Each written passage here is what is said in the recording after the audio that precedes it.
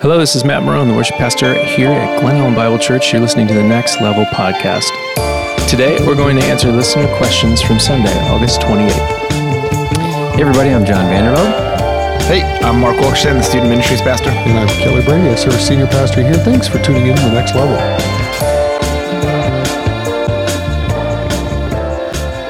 Good morning. Morning. We were a little out of rhythm there with the intro. No one will notice. I'll edit it. Will you make us sound smooth? I do. I will. Mark, how you feeling today, man? That was a busy Sunday for you. It is a busy Sunday, yeah. No, I feel, for sure feel relieved to be on the other side of it. I feel like it's kind of the finish line to the summer almost. Yeah. Getting a chance to kind of showcase, what we've been up to the rest of the church. But always fun to do, but... Yeah, so I'm pretty sure 100% of our listeners know who you are, but just in case, we have Mark on today. Simone is taking a sabbatical from the podcast. Yep. No, kidding. She's just off for today. Can you tell us a little bit about yourself, who you are, what you do here? Yeah. So my name is Mark and been here just over 6 years. I said in a recent email, finished 7th summer, which really feels nuts. The actual incoming freshmen this year were the age of my oldest daughter when I first got here. They were in 8th grade, which was a little terrifying for me. But been doing that for 6+ years, and wasn't from the area originally, but my wife is, and so we've been here. Did undergrad out here, and tried to get out, go to Denver Seminary, and get stuck in the Rockies, but here we are. Yeah. Flatlands in Middle America. What city did you grow up? Like what? Yeah, so right outside New York City on Long Island, and then right outside Boston. Moved to middle school. My dad's pastor. So your childhood home was right outside New York. Yeah, thus the Yankees. Yeah, that's the Yankees. Over the Red Sox. Oh yeah. Okay. And once I moved to Boston, it's I don't remember hating the Red Sox growing up when I was in New York, but as soon as you move, you have to choose a side. And I certainly wasn't going to choose the Red Sox. So yeah, Certainly. Yep. How'd you feel about yesterday? Yeah, I felt good about it.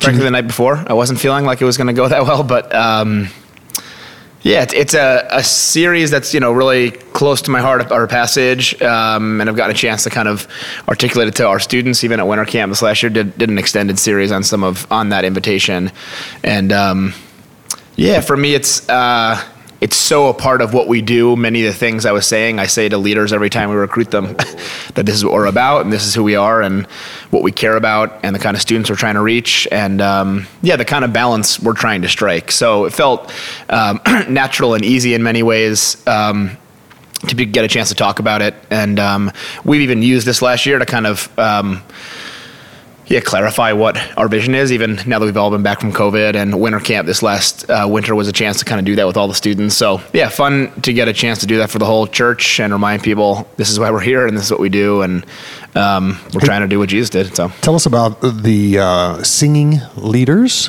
Yep. So move from, if I'm sitting in the congregation with the congregation, move from the right side to the left. Yeah. So on the right side, would have been Coltrane Curry. He's a junior. Did I do this backwards? No, you're doing great. Okay, great. That's it. Yeah, I was going to say left to right. To my...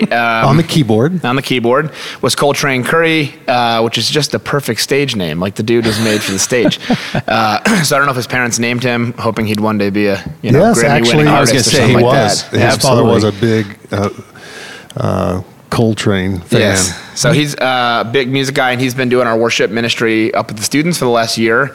Again, going to be a junior at Wheaton College. Next to him singing was Scotty Murray, who's a junior over at Wheaton Academy. And ton of passion and emotion. That kid's got skills. He does have skills. And he has grown. He's developed really well over the last couple I actually years. I had to send a teaching sample for something I'm doing this summer. So I watched ours from last year just briefly, and Scotty looks like a little kid. This last year he's significantly grown up and also just looks older, sounds older. And it's been cool. He plays guitar and all that now, so he's releasing his own music. So he has some songs out on Spotify right now. He does have some stuff out on Spotify. Scotty Murray, check it out.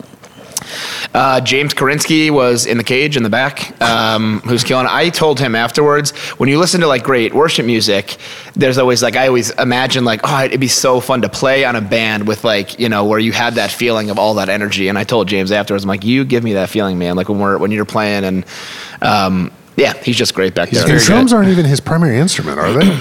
No, they are. That's the name. Yeah, that he is it? does. Yeah, okay. that's his He's thing. percussion. Don't give him too much credit. Sophomore. He's sophomore. Yeah, man. He hits the drums really well. Yes, he really does. Feel. And so yeah, just really fun to have him back there. Anna Larson was next to me playing violin. She's going to also be a junior at Wheaton North. Actually, James is at Wheaton South, a sophomore at Wheaton South. Anna's going to be junior at Wheaton North, and long line of Larsonites, but first one who's been up there doing music with us. That's awesome. She did great paving her own way. She did great. So yeah, really cool to have her up there. And then next to her was my wife, who does it because she has to, because I needed a piano player. Plus, she doesn't have to chase your 4 children if she's up on the platform. It's true. Jory Gabriel was watching our kids, so shout out to Jory. Yeah. But yeah, we've gotten a chance actually at the last church we were at when I was in grad school. Ellie and I led the worship ministry there, so. Yeah, working out marital problems while trying to lead a band together is always the best place to do that. So, usually the worst side of stuff comes out there. But yeah, we have a ton of fun doing it. She helped Anna in lots of ways. And yeah, it's nice to be up there with people you're familiar with and know how they're going to respond to a certain situation or moment or something like that. So, I've watched your musical progression over the last few years. The game has definitely been upped, man. Yeah. Like, you guys sounded really solid. Good, I'm glad. Yeah. I still feel like I'm kind of a poser, like a faker. I just picked up a guitar in college, and it's mainly 4 different chords and a capo sliding around, but it makes it look like I do too. It looks like I'm way better than I actually am. Well, before we dive into questions, I thought Sunday morning was also a huge win with the ministry fair. It was fun to see people out in Rathbun Hall and out in the Welcome Center mingling. The donuts were flying. It was just a lot of fun. Yeah. I felt super encouraged by the ministry partners that showed up. Caring Networks was here. Naomi's House was here. Outreach Community Ministries, By the Hand was here.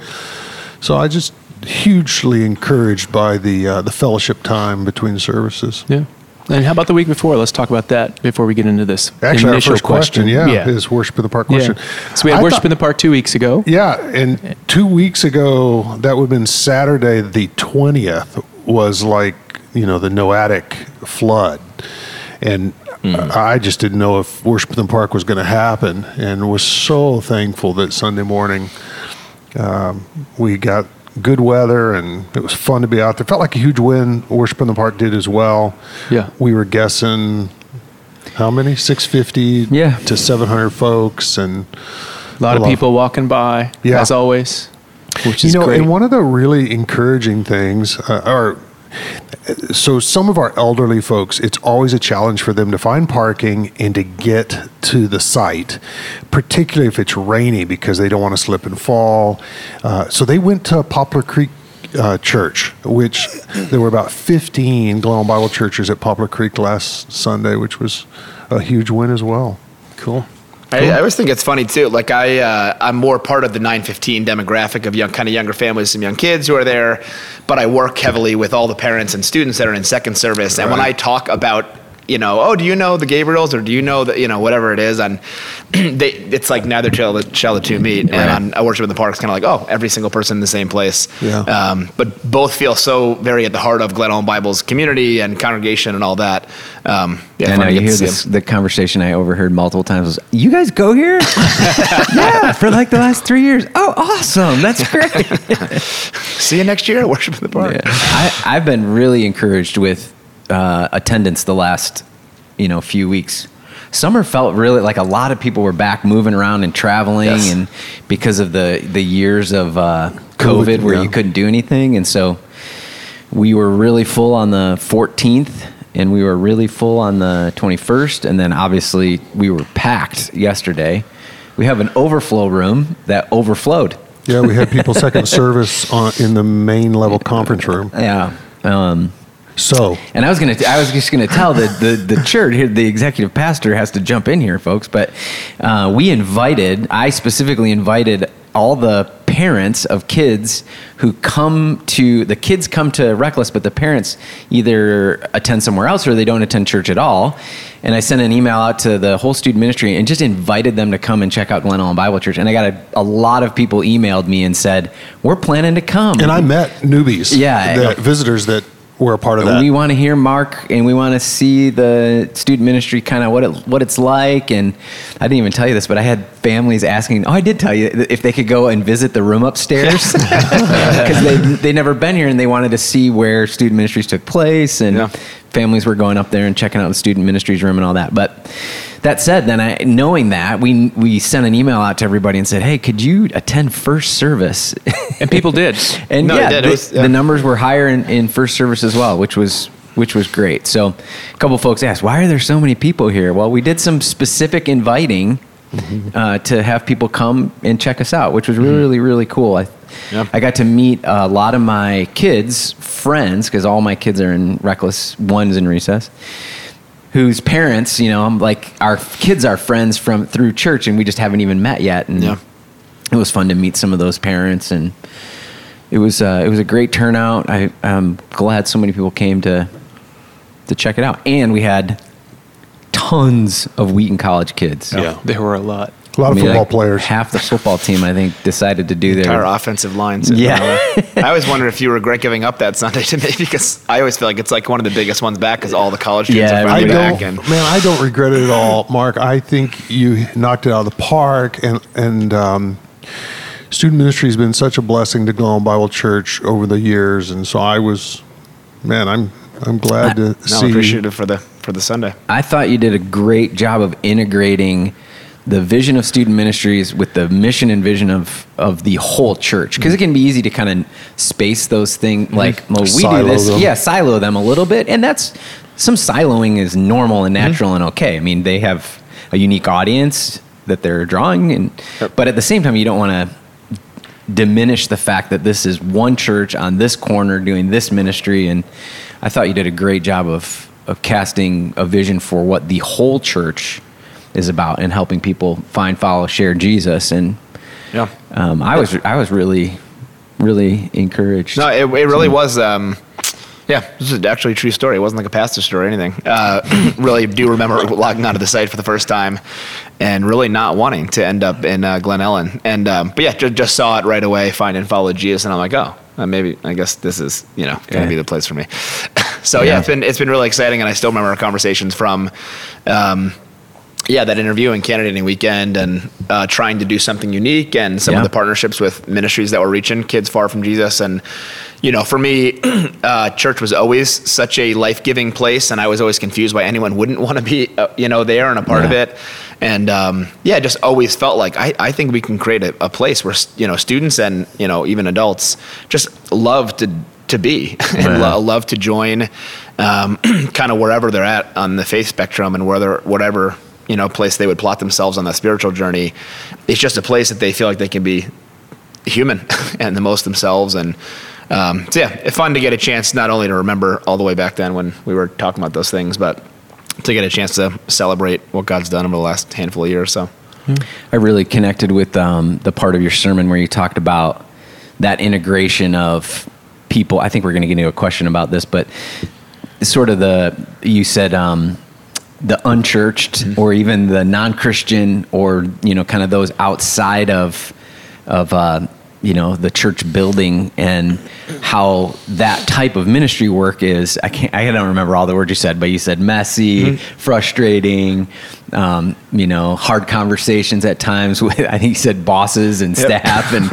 And I started to tear up, and I'm like standing in the back. I started to tear up, and I was like, man, that's been the journey of the church, especially in these last couple of years. I think you feel it, really, really strongly in student ministries. But man, I think we've collectively as a church have felt some of that over the last. I know I personally have. Seeing people leave that were close friends, and then having people come in that you never thought would come to the church, and like celebrating that, like all in the same moment.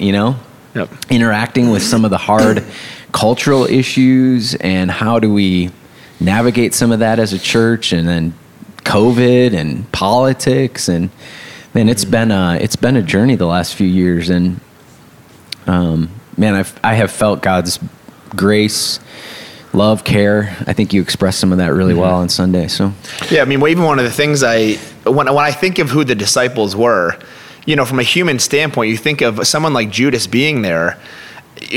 From our standpoint, if a pastor did that in the area and knew the end of that man's story, what a foolish leadership decision.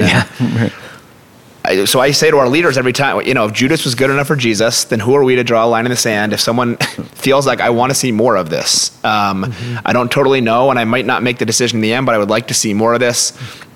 Great, jump on in, jump aboard. And these men did not have all the right answers or know what it all meant. And again, even so much confusion around what it meant for him to be the Messiah. I mean, no one imagined a king who would die. Right. But yeah, Jesus still felt comfortable. Yep, just keep following. Follow the way of Jesus. And it's certainly it continues to challenge us, and it ends up looking messy, And Jesus' ministry was very, very messy. And you certainly don't want your ministry in church to feel like a mess. But we've had so many conversations over the years, hard conversations. How do we make sense of this? How do we keep including without at some point compromising who we are and what we're about? Right. But it feels like mess that's, as I look back on it, just so worth pushing into. Yeah. Mark, Blake got up at the beginning of the service, and most people were out eating donuts as he was talking. Can you give us a sense of the scope of your ministry? How many are involved? And I'm particularly interested to hear about how many volunteers are serving as disciple makers. Yeah, so we in total have probably 300-ish that are on rosters between high school and middle school. On a typical program night, there's always probably 50% that show up 50% of the time, which is probably true for everything. But yeah, we'll have 120 high schoolers, 125, something like that. And then we're getting right near 100 middle schoolers, which, as you can imagine, is absolute chaos. And then volunteer leader-wise, we actually just had our first leader meeting of the year last night, which is a ton of fun. It's all our college students coming back. And then honestly, a lot of them have graduated and are now just young professionals, and fun to see them still have friendships, people they would not have met unless they were serving together. We care a ton about that leadership team. And we always say ministry is great, but it's best when you're doing it alongside people you love being with. So I got to give you time to, start loving these people. And that ends up being a team of like 35, which is funny. My role has changed because of that. 35 was the amount of kids we had in the high school group when I first got here. And that felt like my youth group. And as we've grown, I've realized we're only as good as our volunteer leaders. We really, I'm not in any small group now. I'm just coaching and training and hopping in when someone needs help. But largely, like, the success of our ministry is our volunteer leaders, and that what makes the most significant impact. And in a way, again, they've replaced the size of what the youth group originally was, and feel like these are the disciples that I'd like to care for and meet up with and train and equip. So, I wish I actually said to them last night, people were very affirming of student ministries and all that's happening, and many of our leaders go here, but some don't, or are living, in Chicago, something like that. And I just said, you have no idea how thankful these parents are for you, even if you weren't there on Sunday morning. And I thought of my own kids. There's nothing else I would want as a parent. That a lot of things could go wrong between 6th grade and 12th grade, but if they had a place like this and a person like you in their life, that's all I would care about. That would be enough. And just wanting for any leaders who never get a chance to kind of interact with some of the older adults of the kids they serve. Just how appreciative the congregation is for them. So, well, thank you, Mark. Yeah. I always, it's like those commercials where, do you remember the Hair Club for Men, where the guy would come on and say, I'm not just a client, or I'm not just the president, I'm also a client. That's like, I make that joke all the time because I've, 5 kids, so 4 have been in Reckless, 1's still in recess, Izzy's still in recess, and then Braden just graduated out of the program. And Braden's going to volunteer at some level, right? Doing something in the ministry. But man, when Carrie and I talk to people, and people ask questions like, your kids, seems like your kids did well through high school, and Braden's, out, and how, what choices did you make with sports and church and life and this and this? How did you navigate all the opportunities and everything? And Carrie and I will tell people the single most important thing we did outside of our parental influence in our kids. So put that aside. The single most important thing we did is that we made Recess and Reckless the most important thing in our kids' lives. So our kids skipped other things often to be involved in church. And could you say that again, John? Yeah, right. Seriously, the impact of Recess and Reckless in my kids' lives is immeasurable. You cannot replace it with anything else that my kids have experienced. Now, and I work at the church, and all these kinds of things. I love the church, all those kinds of things. I would put my kids in this ministry even if I was not involved in the church at all. I can tell you specific things that my kids were able to be a part of and conversations they had, an influence that men and women had in their lives over the course of their high school. And some are, freshmen starting off, but from recess to reckless, that you cannot put a price tag on it. When 2 Wheaton College football players in the middle of the summer pull up in front of your kid's house, who's a sophomore in high school, going through life, trying to navigate girls and social media and sports and school, and these two dudes show up and say, hey, let's go play pickleball. And they go play pickleball for 4 hours. And my kid comes home and says, those guys, man, I got to talk with them about my girlfriend, and they gave me tons of advice about your phone and the da-da-da-da. And then a week later, they show up again. Hey, dude, let's go get burritos at Javi's, and then let's go play pickleball. And you cannot put a price tag on that kind of stuff. And then they want to come on Sunday, and I watch the video, and I see my own children, arms raised, worshiping Jesus. I mean, you can't put a price tag on that influence that it is. I mean, we're talking about Jesus. We're in God's word in our student ministries. I could talk all day about the impact and influence, but man, if people listening, if you have questions, you want to engage in that, I would love to talk with you. And I can say this, it hasn't always been perfect.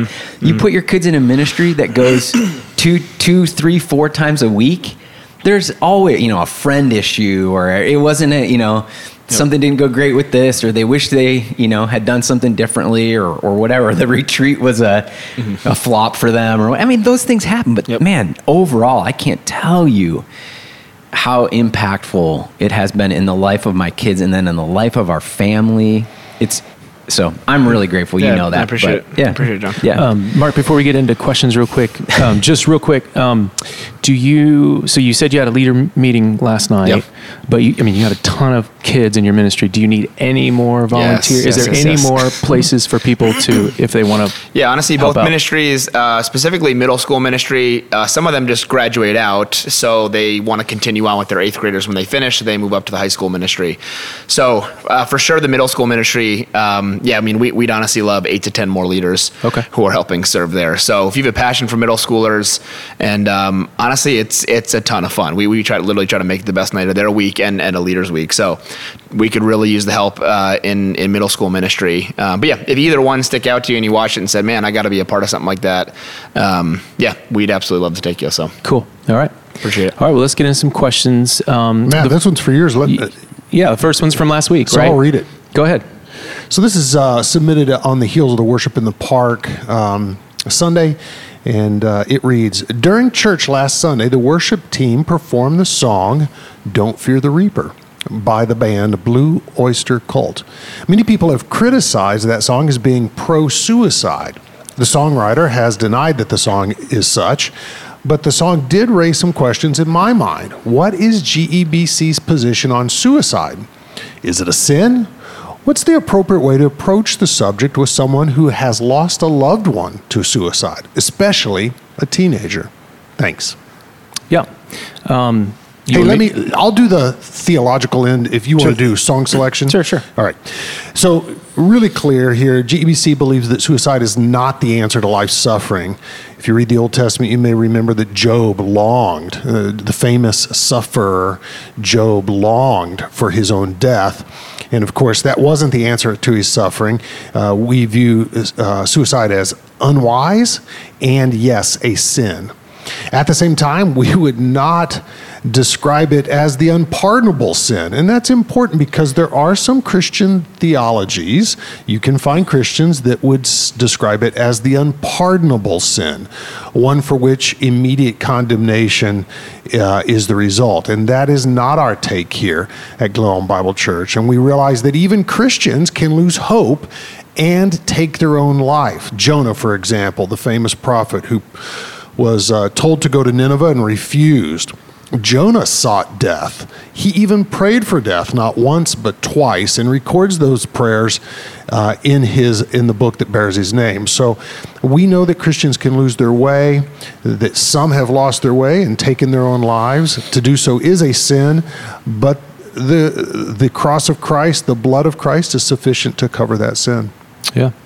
So as far as, choosing the song, the main idea I wanted to communicate was the idea of not fearing death in general, which I've always taken as the primary thrust of the song's lyrics, and which I also think is a topic Christians should be talking about more. So there's two things that are the greatest faith strengtheners for me. One was yesterday watching those baptisms, seeing all those kids baptized, seeing anyone baptized. It never gets old. It's always beautiful, and it always just reinvigorates, revitalizes my own faith. But the other is, I recently, in the last couple of years, watched my mother-in-law greet death with no fear, saying she was ready to see Jesus. And when you see that, that strengthens my faith in the same way. I mean, how powerful a witness is it when a Christian can greet death that way? And, let's face it, it's coming for all of us, right? And so I hope when I get there, that's how I face it as well. As for the suicide-themed rumors of the song, it's actually the first time I've ever heard of that. I looked it up online and see that there's some, hub about it. A couple direct quotes from the songwriter. Buck Dharma said, I was thinking about the concept of an eternal love, one that transcends the borders of death. Well, how apropos of a topic is this to engage a non-believer about? Here, Mr. Dharma is postulating about an eternal, transcendent love. Of course, we have the answer to that in Jesus Christ. Buck Dharma was diagnosed with an irregular heartbeat at a very young age, so he often, at a young age, contemplated death. He had this to say about his lyrics. I thought, quote, I thought I was going to maybe not live that long. I'd been diagnosed with a heart condition, and your mind starts running away with you, especially when you're youngish. So that's why I wrote the story. It's imagining you can survive death in terms of your spirit. Your spirit will prevail, end quote. So, wow, this guy's dancing around the reality of eternal life. I hope someone has taken this as an opportunity to share with him that these things do indeed exist and that eternal life can be found in Jesus Christ. So it's hard for me to make a suicide connection on this song based on the song's lyrical, sensical progression and the author's own admission. If there was ever a blatant song about suicide, it would certainly not be played in front of our church congregation, unless, of course, it was a song advocating for the healing of such trauma or something to that effect. Still, we would tread carefully. Good stuff. Thanks, Matt. Yep. Okay, let's get on to these next 4 questions are about yesterday. Love Mark's sermon and so thankful for the good work God is doing at GEBC. Mark's sermon made me wonder, though, do you think that the gospel has trouble being embraced in the suburbs because we do not often feel incompetent and inadequate? So many in the burbs are so successful. How might that create a barrier to salvation? 100%. It's honestly a great question. It's one that as a student team, we wrestle with quite a bit. It was very clear, Jesus talks about the cost of following him all the time and lives such a reality that it was inconvenient and less than secure. And foxes have holes and birds have nests, but the Son of Man has no place to rest his head. And, he actually was homeless and hopping from, couch hopping kind of, and dependent on the support of others. It's really hard to simulate that for our students. Yeah, right. You almost can't know how valuable something is to you until it costs you. And, for a lot of our kids in the area, there's honestly a lot of great Christian communities. And so frankly, claiming Christ or being a Christian or being okay with that honestly gains you quite a bit. It gains you access to a lot of really beautiful, life-giving communities and fun trips and all that stuff. So, it's been something as we've thought about our discipleship, and we do, extra discipleship on Wednesday nights, Bible studies where we kind of let the kids a little more self-directed in terms of let's just open up scripture together and read it together and, helping them be self-feeders. What does it look like to almost simulate the cost of following Jesus? Because for right now, it doesn't always cost them something, or at least that cost is, an illusion almost to them. And my goal for these, at least for these students, I don't want them following Jesus for the 4 years or 7 years of middle school and high school. I want them doing it for the rest of their life. Right. Yeah. And I'm not sure we will know, or they will even know for themselves, is this what I really want? Apart from my parents wanting it for me, or my faith community wanting it for me, or my leader wanting it for me, or the access it gains me to great youth groups and great trips and Young Life and FCA. If I had none of those things, would I still want Jesus? I do think comfort, convenience does get in the way. And so that's why I think even when I look at the fishers of men, love will always cost you something. Love almost is suffering. You love your kids. It means a lifetime of suffering with them. It's painful. It's difficult. It's not only because, people you love drive you nuts, but also you feel what they feel. You hurt when they hurt. And you see what Jesus' love cost him as he goes through, not even just on the cross, but as he goes through life. And to me, it like, I almost think of when Mark obviously in his gospel is always cuts right to the chase. But I almost think like, oh gosh, this is what we've gotten ourselves into. Like, I didn't totally imagine this is exactly what it would be like, but here we go. And story after story after story of really complicated, complex, messy situations. Love will cost you something. So you try to love people that are hard to love, it will cost you. Mm-hmm. And so, that's kind of the cost that we go after, at least with our students. But certainly the one, I would say maybe the inadequacy and incompetency, the feelings of not good enough are just buried under the surface. You dig even just a little bit, and most students and probably most adults, that's right underneath the surface, and feel like they're one failure away from kind of being found out. But beyond that, so many things to prop people up.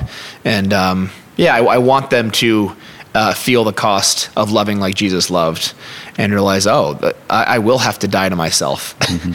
If I'm going to care for people that make my life difficult, I will lose out on something. If I'm not obsessed with rushing to the front of the line or getting the attention, it means I may be overlooked, and am I okay with that? I think it's a very insightful question. I'm often struck by the lack of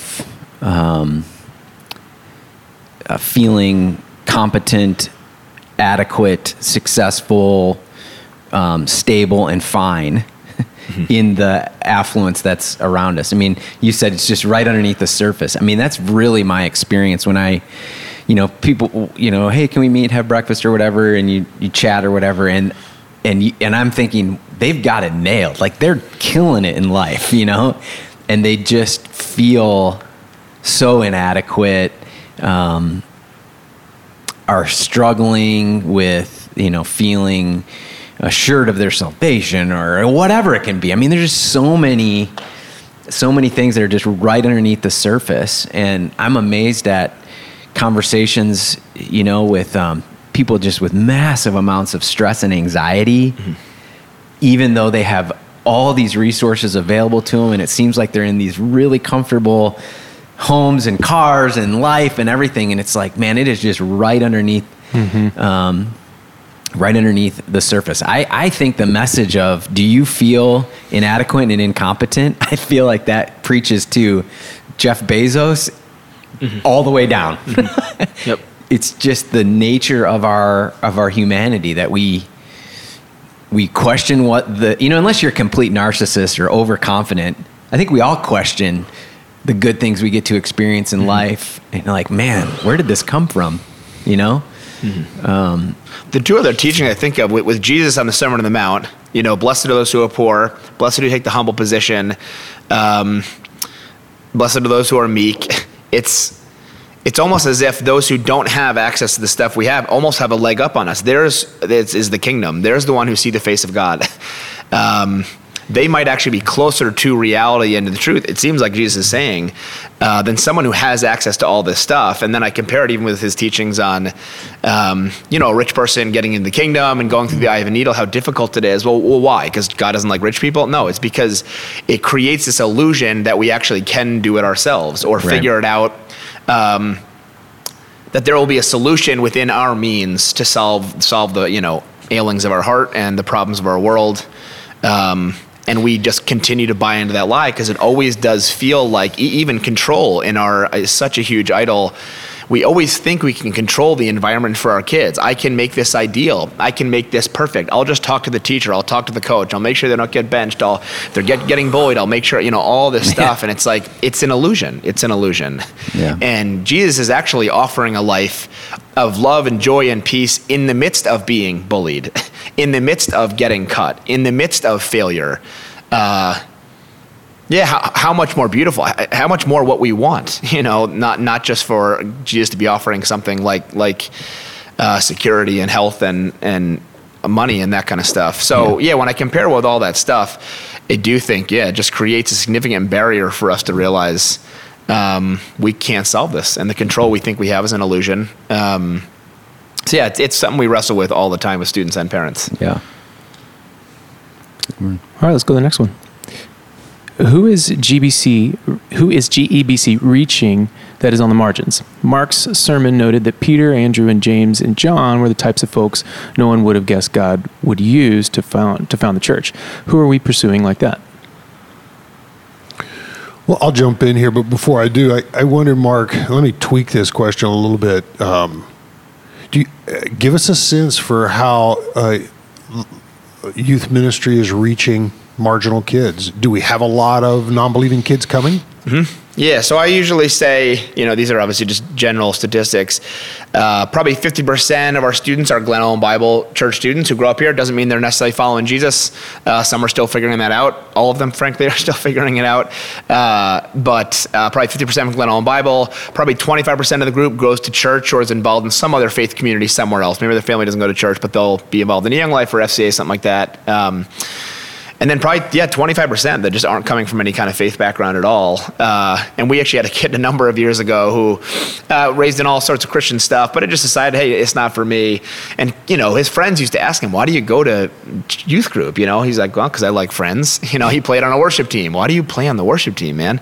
Oh, because I like playing music, And I'm like, I love those answers. That's exactly why, I think you were created by God to love friendship and love playing music. And you'll actually get a chance to experience the kingdom long before you realize it's the kingdom. All of us, I'm trying to think of who said it, but all of us follow Jesus long before we're actually decided to follow Jesus. There's something about him that we're intrigued by. And I would say 25% of our students really are fringe faith-wise and don't have parents either bringing them to involved in any kind of faith community, or that's not a part of their life, or religion is more a cultural thing for them than a spiritual reality. And what I'm really encouraged about, just jump in those, the growth of the student ministry and the inviting of kids that don't go to church or aren't having a good youth group or church experience maybe at another church is coming because our students are inviting their friends to come. People often will ask me like, well, how come everybody's coming here? And just last night, Annika is answering a text message from a girl who says, how do I officially join Reckless? Kids always ask, like, what does it cost? Yeah. I'm like, oh, it's free. You can just come on. And Annika's like, Dad, $20. How do I explain it to her? I'm like, well, you just tell her, you just come and you're in. You just show up and you're in. Yep. You don't have to officially, it's not, you don't pay a fee,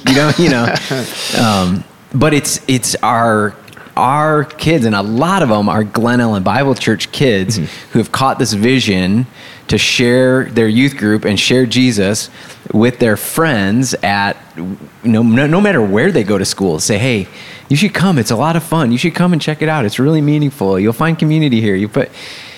I think that's what's so powerful, is that vision of sharing Jesus and inviting people to come is really what's caused the growth. There's been no major marketing plan. We don't go into the high schools with your staff and hand out pamphlets to come to things. It's like organic growth, kids inviting their friends to come.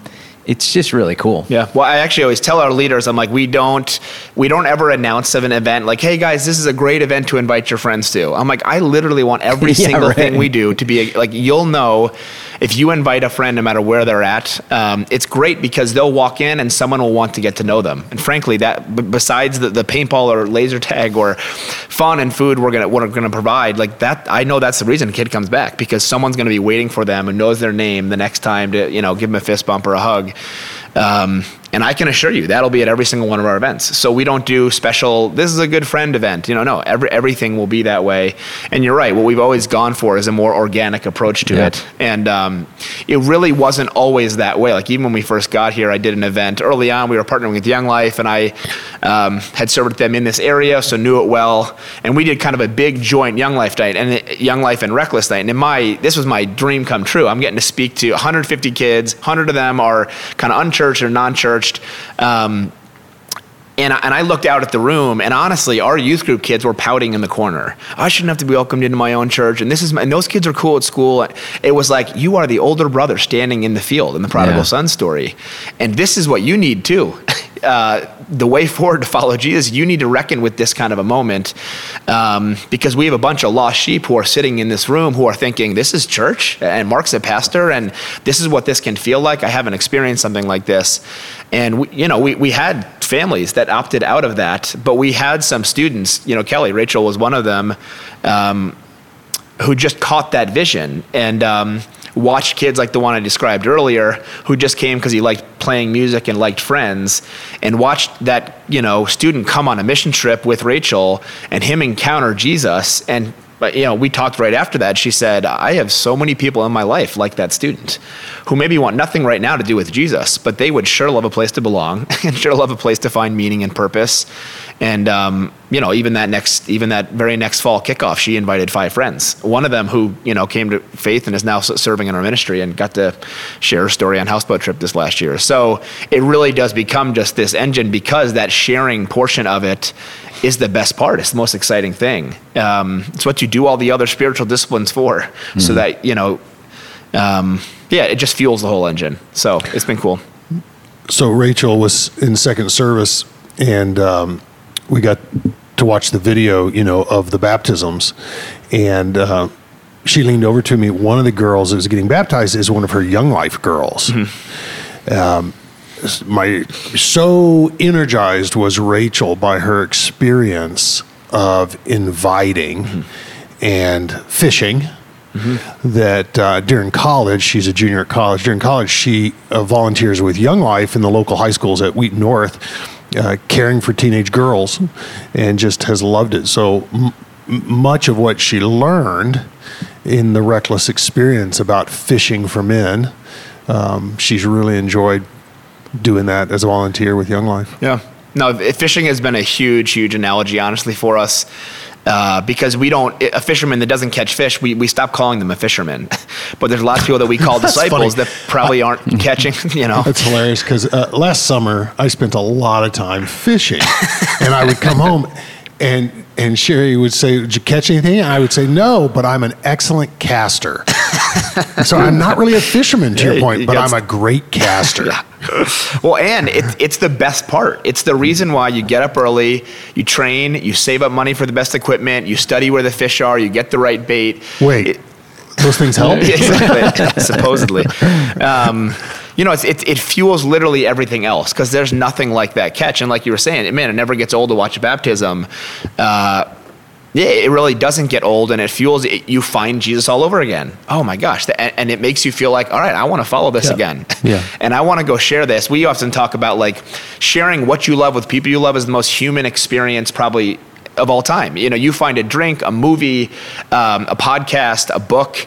No one's got to twist your arm to go tell, hey, can you share this with people that you care about? No, it's like you do that you're excited to go do that. And, what if the sharing Jesus, the sharing the kingdom experience felt that organic and real? And so we always say, we just want kids to absolutely love Jesus and love church. And I feel like if they find this is a place they love, they'll just start sharing it. They'll start telling people about it. And students like Rachel and other leaders we have early on that kind of carry that. I knew we were going to need students to get on board. Youth pastor can ramble all he wants on stage. But it was students who championed it, and all of a sudden something felt different. And kids were fishing, and kids were feeling the excitement of that adventure. So, I'll just mention two at the adult level. There's a ministry that's been going for, I think, a couple of years called Courtside Ministries. Jim Schoberg leads it with John Foster here. If you're an adult and you're listening and you want to exercise the fishing muscle a little more and you want some help in that programmatically, meaning days and dates that you can show up and fish with others who want to see, what they do is they go to the DuPage County Courthouse and they stand outside offering prayer to people going into court and coming out of court.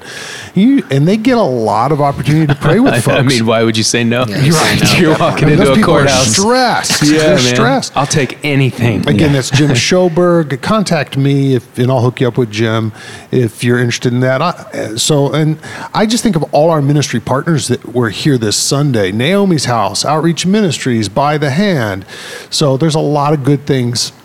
That's good. We were on the same wavelength there because as Mark was talking, I was thinking, man, like it's, this is perfect for like, the high school age or the middle school age where kids are looking for acceptance. They're looking for a tribe. They're looking to be, but like once, you become an adult, you have kids, like things like what is our reckless? What is our, and I'm glad you brought that up, but also like, man, like figure out where your passion is as an adult. Yep. What are you passionate? Maybe it's something like fantasy football. Maybe it's hunting or whatever, but man, like create. Yeah, we even when we're adults, we still want to belong, right? We still want to. It may not be at a church, it may not be a church setting like Mark's setting is, where you're doing worship and whatever. But man, you can still have something you're passionate about and something that could be group oriented. Yeah. And so, if you're not in anything like that right now, just start asking questions. Ask your spouse, ask a sibling, ask a family member, whatever. Just hey, what do you think I'm passionate about, and how could you see that? Could that extend to a group? And about 7 years ago, Jeremy Boynton launched a men's outreach that's going. It's been going for the last 7 years. It's the second Thursday of every month. It's at Blackberry Market. We grill steaks on their back patio, and it's what we describe as pre-evangelistic. There's no explicit, overt sharing of the gospel, but it's all relationship-based. And I've had a lot of opportunity to talk about who Jesus is in that setting. And that is led with a group of men from Glowing Bible Church. So if you're a listener and you're a man looking for a way to stretch your evangelistic muscle, you could jump in there. I think I maybe get hung up on the nuance of the wording of the question where it says, who are we pursuing like that? I would say, I don't know. Who are you pursuing? We are a church that's designed to like the whole mission statement that was up the whole time you were preaching, equip, send, proclaim, restore. The church is not the programs. The church is not the pastoral staff or whatever. It's you in your neighborhood, in everything you just said, Matt, your passion area. Yeah. Who are you, the question of who is GEBC reaching? I always want to turn it back and say, man, you're equipped. You have opportunities to be restored. You know how to proclaim. You can be sent out. The church is not just the programs we offer and the staff doing that work. It's the people. It's the people in the chairs, in the room that are the ones, that are having conversations in their neighborhood, in their workplace. On the sidelines, classrooms, whatever it is. And now, of course, we want to provide avenues and opportunities for you to have those conversations and stretch those muscles, and you do events like Six Flags and whatever, because that's something you can share with a vision with everybody to say, hey, invite people to come and they'll get an experience, and get connected into the church. So I'm not saying there's nothing we do, but I think it's really important to reflect on our own lives in our own neighborhoods and wherever we have influence to say, who are we pursuing? Well, even imagine Jesus, which was very scandalous at the time, that the temple was the place where God's Spirit resided. And then he says, you are the temple. Yes. That's you. The Holy Spirit resides anywhere you go, into a fantasy football league or onto the sidelines or onto a plane. Fantastic. Spirit's present. And we even have kids, make a joke. You can't say that in church. I'm like, what the heck is the difference? This is not the holy place. You are, if it's not appropriate in a church building, probably it's probably destructive anywhere. And how much freedom that gives us. The church is out and about. It's not within these four walls. Even the fishing analogy of you got to be out there to catch a fish. And what a great joy, man! The Spirit of God goes with me everywhere. He called me the temple of the Holy Spirit. where that Spirit resides. And I get to bring, anywhere I go, I get to bring the kingdom in a unique way. And it doesn't happen in the four walls of a church building. Yeah. You know? I want to mention one more. I won't name any names, but there are some women, some from GBC, who have a ministry where they go to an adult setting, strip place, whatever, whatever you want to call it. I was thinking of what is the proper name where I can say it and everyone knows what I'm talking about. I think you said strip place. Okay, we good there? We good? I don't think that's what it's called. But I think everybody strip knows. club. All right. Anyway, these women go in there before the shifts start, and they meet with these women who work there. Yeah. And they bring them little gift bags, just stuff to go. They just go and they hang out with them in this bar, in this place, you know. Yep. And that's their ministry. They do it once a week, and now they're forming relationships, and you know, I mean, that is an example of, man, if you're passionate about reaching out to and with other women, and you want to, you know, you can do that. And it's not a church building. There's no steeple. There's no worship band, but that's the church right there. You know. Exactly. Yeah. Okay. Next one. Thinking of Peter, Andrew, James, and John, can you give some examples of some folks in our era that left everything to follow Jesus? Thanks. This podcast helps me think more deeply. Thank you. I guess they're just asking for radical stories of conversion, right? Is that conversion or you know, out on mission? Sacrifice? Yeah, out on mission. Yeah, I took it to mean out on mission. Like, okay. You know, I'm leaving all of this stuff. I'm leaving Wheaton behind and all of my stuff, and I'm going wherever.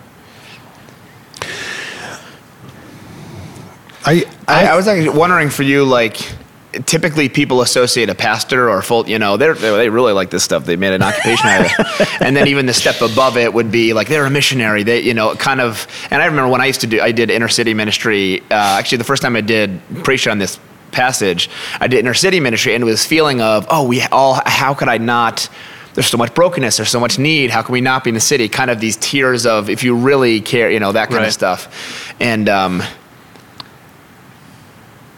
I don't think this is just an invitation for those, again, who decide to leave their occupation, or even the story of the rich young ruler. Jesus is not saying everyone must give everything away to the poor. He's also not saying that no one should. So I think what you're saying is it's not a one-size-fits-all for the followers of Jesus. And it can be just as radical to stay in your hometown and live for Jesus. And it can also be difficult. It can also be very difficult and trying. After almost 30 years of ministry here at Glow Bible Church, I'll say there are some times when it is difficult to stay and show the love of Christ and be the person that God's calling me to be, and in my hometown, and to so it's not as simple as saying the greatest sacrifice is to travel to a foreign land.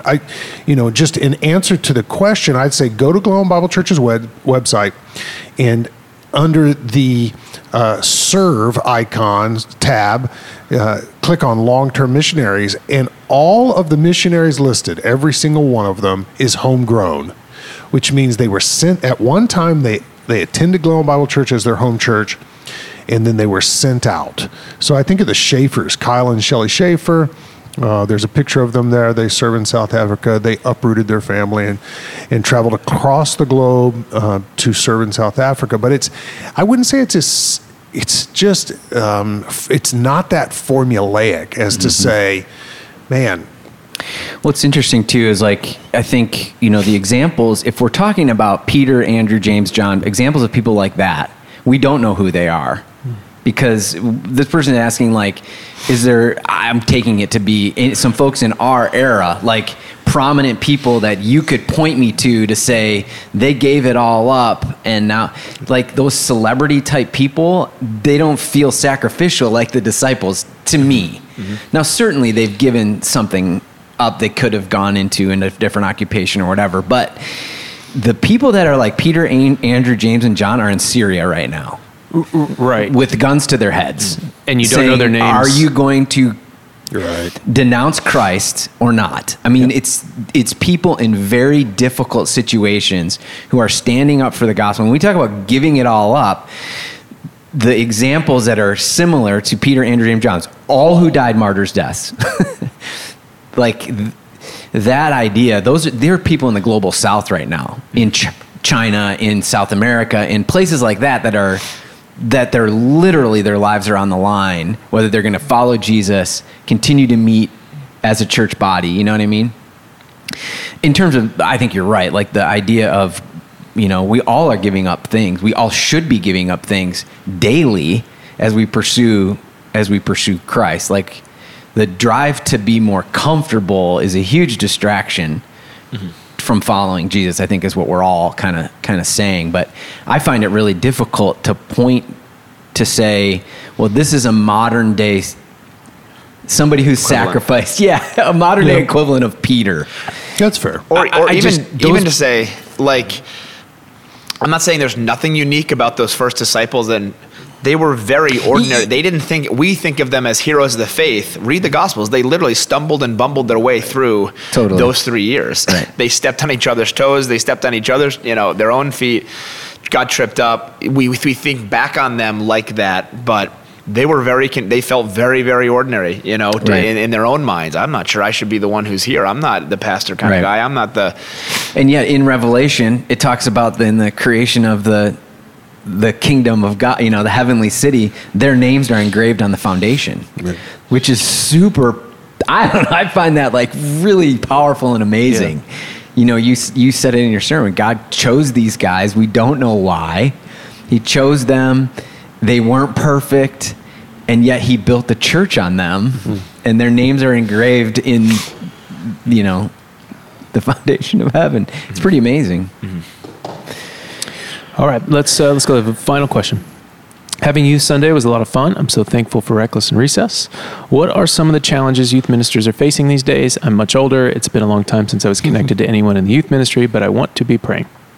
Yeah, no, I appreciate it a ton.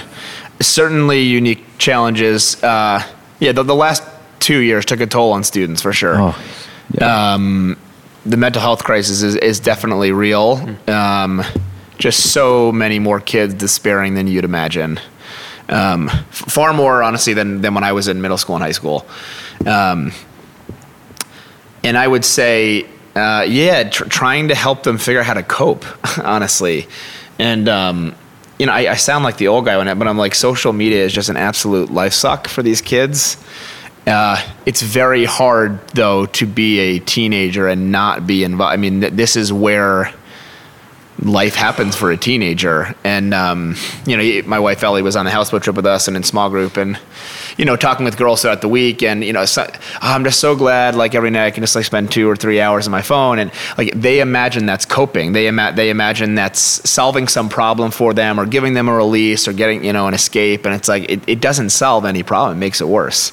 Mm-hmm. And they're scrolling and the, monster of comparison and envy and so it's hard because I don't want to offer necessarily something that sounds unlikely to happen or so radical, but social media is very, very difficult, honestly, for students to navigate. It's difficult, frankly, for every generation to navigate. Kids are kind of in the middle of it. And for some generations, it's literally hard to navigate. Exactly. It's true. They can only get so far. They don't even know what it's capable of. But these kids know what it's all capable of, and so they leverage it, and someone's leveraging it, and then you can watch someone leverage it for all that it, I think you're onto something, though, especially I think everybody is talking about a little bit of our dependence and interacting with a screen, which sounds really like, we all know screens are bad. Yep. But these kids just went through school on a screen. Every part of their life is now connected to screens. Yeah, I know. And the digital experience, like comparing, but then now learning, is taking place on screens and all these kinds of things. Man, I think parents don't always know this, but when kids come here, they turn their phone in. We have a box with a lock on it. When they show up, they put their phone in a box and lock it, and they get, 2-3 hours of time here at GBC on a Sunday night or a Wednesday night that's like person to person. What? And my kids have come back and said, outside of the classroom experience, that's some of the most FaceTime they have with other people. Yep. Is here Sunday night and then Wednesday Bible study. And yeah, no, we early years when I used to take them for retreats or mission, kids would bring burner phones. Honestly, they'd turn in fake ones. They'd be kissing their phone as they put it in. I can't believe Now they beg us to take them. They hate getting them back. You can see literally the anxiety rise, the weight in it, because they know they're about to have 150 notifications. Wow. And literally they're like, I don't even want to open my phone right now, and I was thinking back, can we just undo all this? Like, can we just get rid of it all? Yeah. What's the good that any of this is? And we're slaves to it, though. Like, I'm saying this right now, and I know that. Yeah, stop checking Instagram. You've been on the whole time. Kelly, you Snapchat? But no, I know. It is causing. Kelly doesn't even know what Snapchat is. Snappy chat. It is causing there are major mental health issues that are all tied in. I do think it all ties in. So yeah, for sure, sorting through kids, mental health stuff and coping and resiliency to face hard things in life, because so much of their environments are controlled. I do think it's taken a hit on kids' resiliency to deal with hard things and disappointment and to still hope in the midst of it. So, yeah, we work a ton with that. It's way more, early years, not nearly the same amount, but every single small group has leaders that come to me afterwards. Hey, this kid, a few kids shared about depression, a few kids shared about suicide, self-harm. It's just a unique beast at this point. So, yeah. All right, so that's how you can pray. Yeah. That's great. Thanks for sharing all that. All right, well, that's all the questions we have for you today. If you have any further questions or comments, don't hesitate. Text Next Level Podcast 630-474-6164. Our podcast is dedicated to answering listener questions on two levels, answering specific questions about last Sunday's sermon, and also general questions regarding broader topics within the Christian faith. We love God and believe that Scripture is a primary means for our getting to know Him. And our hope is that this podcast extends learning opportunity for all who want to get to know God better, strengthening not only our faith, your faith, my faith, but our faith altogether. Thanks for joining us, and thank you, listeners, for tuning into The Next Level.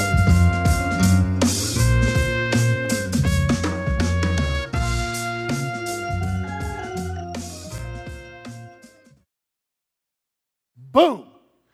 Prophecy.